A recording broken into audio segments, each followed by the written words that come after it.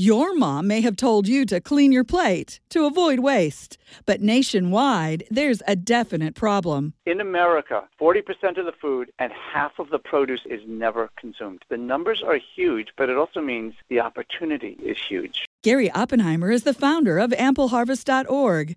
They connect home and community gardeners with nearby food pantries to help get excess fresh food to those who need it. I had learned a long time ago that there are only so many cucumbers you can give to friends, and so have them call you a friend. As growing food at home increases, Gary and his team are committed to helping food waste decrease. The idea behind AmpleHarvest.org was if you inform a gardener that they can donate food, and where they can donate food, they will then do that for the rest of their gardening life.